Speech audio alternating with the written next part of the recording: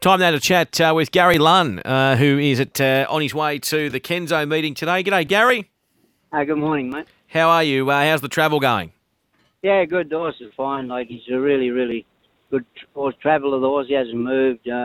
We're making good time. Everything's going good. Perfect. Well, we speak about Knife's Edge, who goes around today. You've drawn a little bit awkward over the 1800, but I thought his run in the Cowra Cup, which was run at Orange last start, was a beauty. Yeah. He was sort of in the right spot at the thing, and the track was a little bit cut away on the fence, and they had to move out, and a lot of things didn't go his way, but he still worked home good, and he's run at Coonabarabran before. That was sensational. So he's had a month off, freshen up. I think he'll go well. Yeah, and the other thing too about him, Gary, is that he always pays his way. Like if you go back through his form, he might put a bad run in here and there, but there's always seems to be an excuse for one of those runs.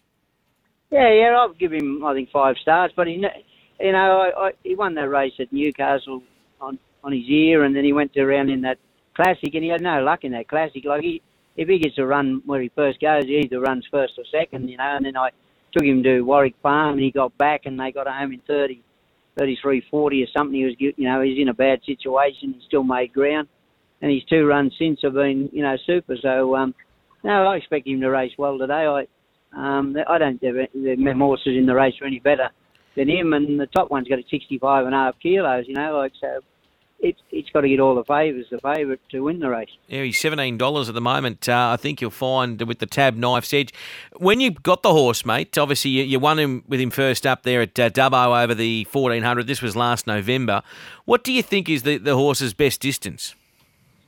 Well, I've always said he's a 2,000 metre horse, so this is the first preparation I've had him, and he's so settled in himself in a race. You can put him where you want him. He doesn't pull and tug. He just gets travelling. He can track, and he can finish a race off. I think his best distance is around 2,000, but I've only trained him for around the 1,600 metres to he's going 1,800 a day, and off a month between runs. But I think it'll suit him, and horse is good, Yeah, no, that's fantastic, mate. And I mean, do you go anywhere after this, or is this just plod along with him and try and find races for him? Well, it all depends how he goes today.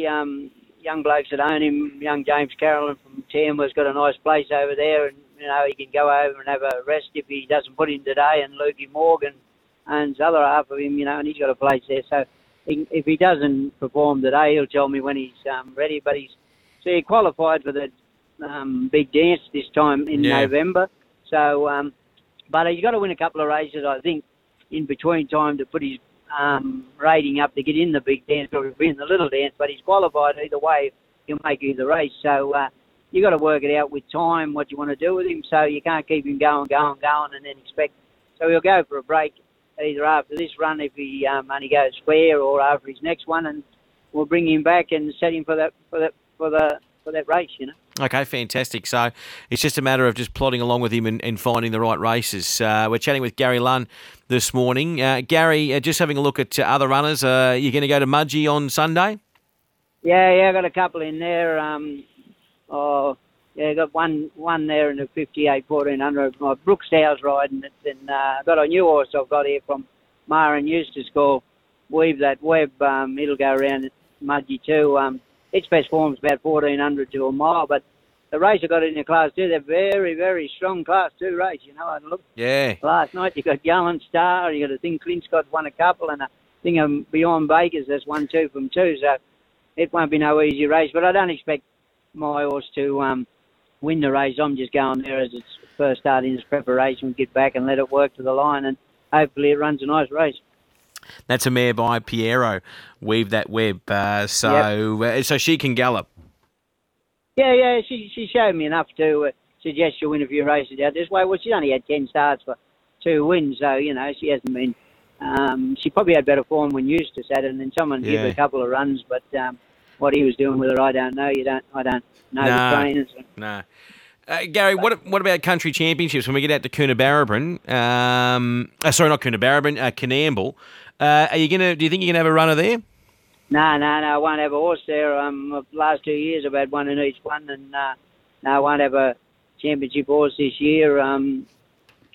Couple of horses I had went by the wayside, and I won't have a runner in it. Well, mate, hopefully you'll be there on the day. So we'll see you out there at Canamble, though. Oh, yeah, I'll be there. I'll have something in one of them races, lead-up races, some other race that worth money, so they've got to chase that, mate. Exactly right, mate. Mate, all right, well, good luck today with this Knife's Edge. I'm excited to see how he goes, mate, because you've got some confidence about you. Yeah, no, I expect him to go well, mate. You know, I look him through the field, and I look at the things, and if he gets any luck, and he'll be there when the whips are cracked. All right, mate, hopefully you can weave the basket. Thanks so much, Gary. Righto, thank you.